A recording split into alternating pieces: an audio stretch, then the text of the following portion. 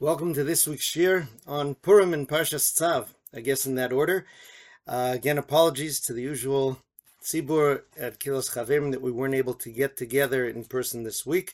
Combination of weather and Purim. So I'm recording a briefer shir than usual that will hopefully both touch on Purim and Parshas Tzav and give us a good story as well. The Shem Mishmuel starts with a Gemara that brings a very puzzling metaphor.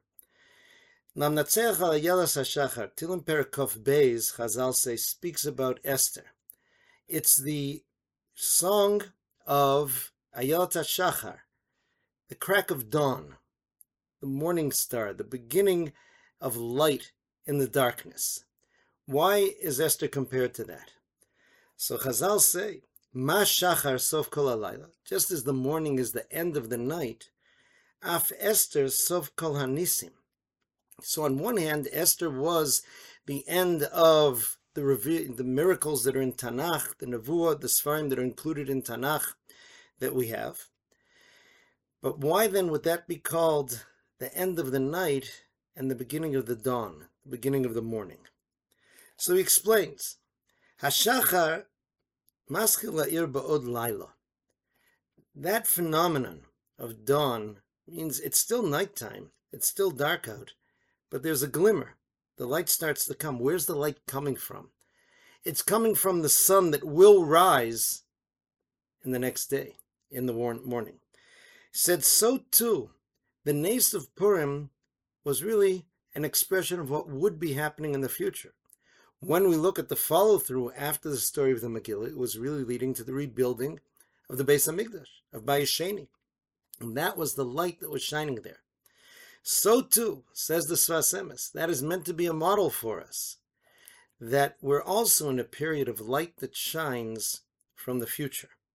It's the future of the Geula Asida. Even though we're in this Golus, we're able to pick up the shine, the glow from what will be even now, because that is behind everything that's happening to us here. We're not going to an unknown future. We're heading to a known future. How we get there, we're not going to know. This is what we learned from the Megillah. And that things are happening all the time, miraculous things are happening in order to help us get there.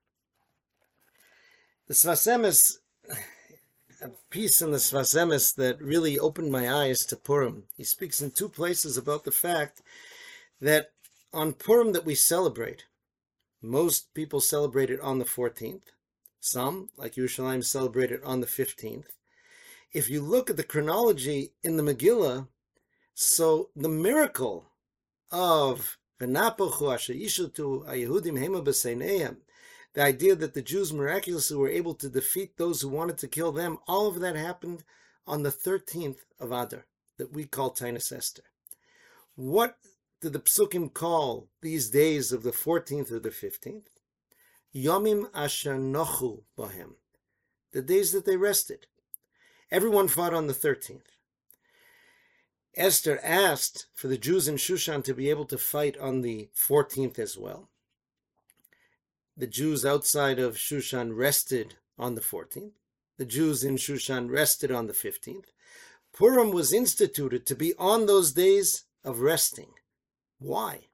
And we even say, Al HaNisim points out the Sfas Emes, on those days, even though the Nes didn't happen on that day.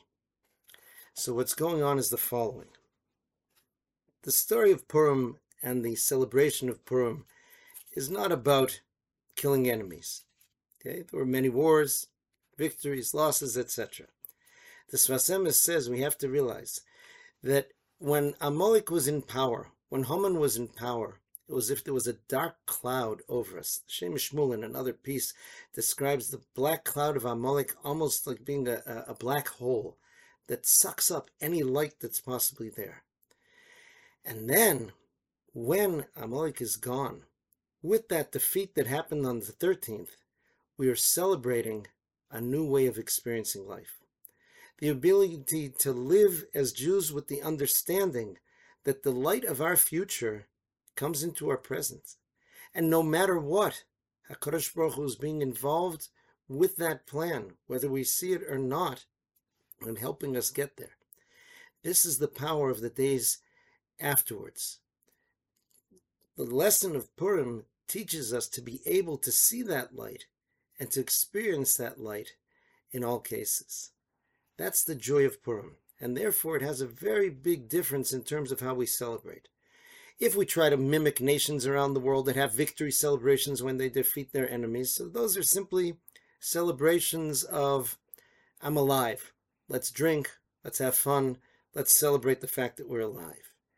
Here, it's how we're alive. It's a new way of being able to live. And that means Purim's the day in which we most revel in our Judaism, in our connection to Hashem, in our connection to other Jews. And we understand from the lesson of Purim that that's something that's unshakable. The Chasam Sofer points out that the most powerful miracle in the Megillah is at the very beginning, at the Surah of Achashverosh. When Achashverosh invites Vashti to come, and she doesn't want to come, and eventually he kills her. He said, why is that so important? He said, because at the time, the Jews were guilty. Later on in the Megillah, the Jews did tshuva, and they cried out to Hashem, and they fasted, and they davened, and Hashem answered them. But here, even while they were at that Suda, enjoying it, when Mordechai told them not to, and the Gemara points out that that is one of the things that made them liable to be destroyed, Hashem was still working the miraculous processes that would bring about the salvation of Am Yisrael. Purim, we're able to look back and understand that. We're able to look at our present and understand that that's happening. And we're able to look forward as well to know that will be happening. And that's where we will be getting. This ties into Parshas Tzav in the following way. Shem Mishmuel's father, Avnei Nezer, brings from his father, his father-in-law, the Kotzker Rebbe, the following. The Korban Toda that we find in the Parsha, the Thanksgiving Korban that we connect to by saying Mizmor LaToda every day in Psukei de Zimra. In fact, according to the Ashkenazi Minhag, if it was a day when it wasn't possible to bring the Korban in the Beis HaMikdash, we don't say Mizmor LaToda in davening. He says that was a Korban you were able to bring as a free will offering, meaning there are certain times a person's obligated to bring a Korban Toda. Arba tzrichim lahodos. 4 people have to bring a Korban Toda. Someone who's in prison and released, someone who went across the desert and survived, someone who went across the ocean and survived, and someone who was sick and was healed. They bring the Korban Toda. But another person can bring one any day that he wants. Why? The Kotzker Rebbe says, in the future, there's going to be a Sefer Zikaron, there's going to be a new Megillah written from all the nisim that happened to us. V'nizbara lanu, it's going to become clear to us. Shebechol rega v'rega avru aleinu nisim. At every moment, miracles were happening.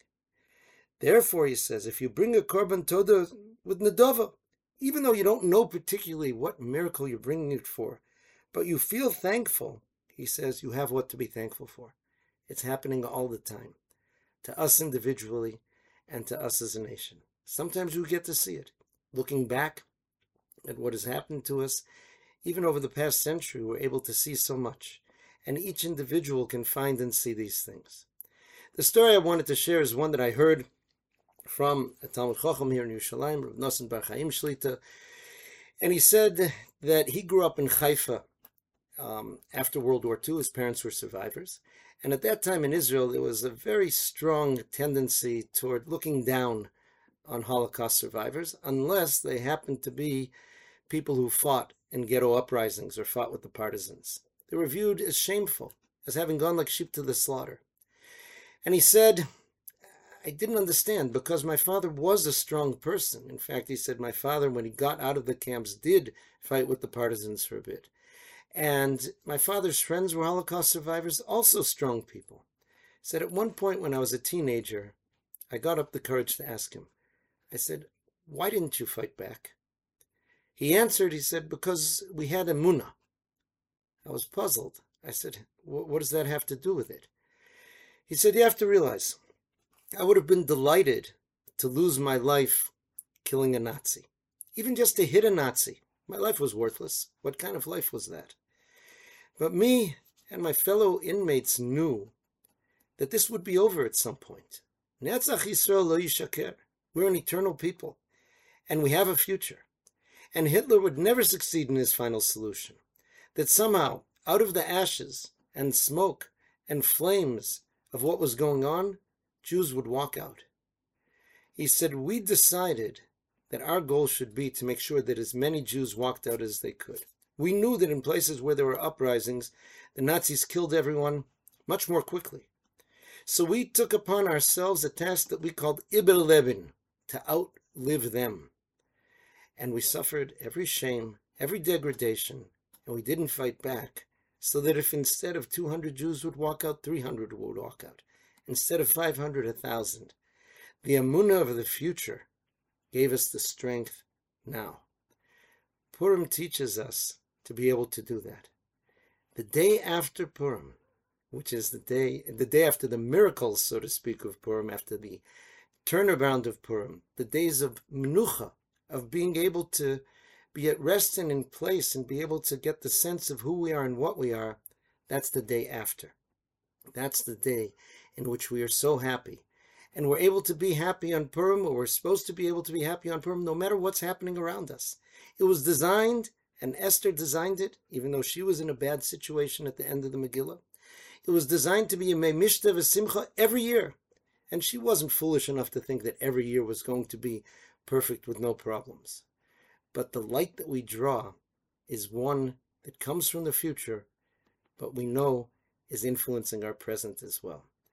I wish everyone a wonderful Purim Sameach, a Leibedike, Freiliche Purim, and we should be able to enjoy living away from that cloud and being able to absorb the light of Purim and then being able to shine it on all of our days throughout the year.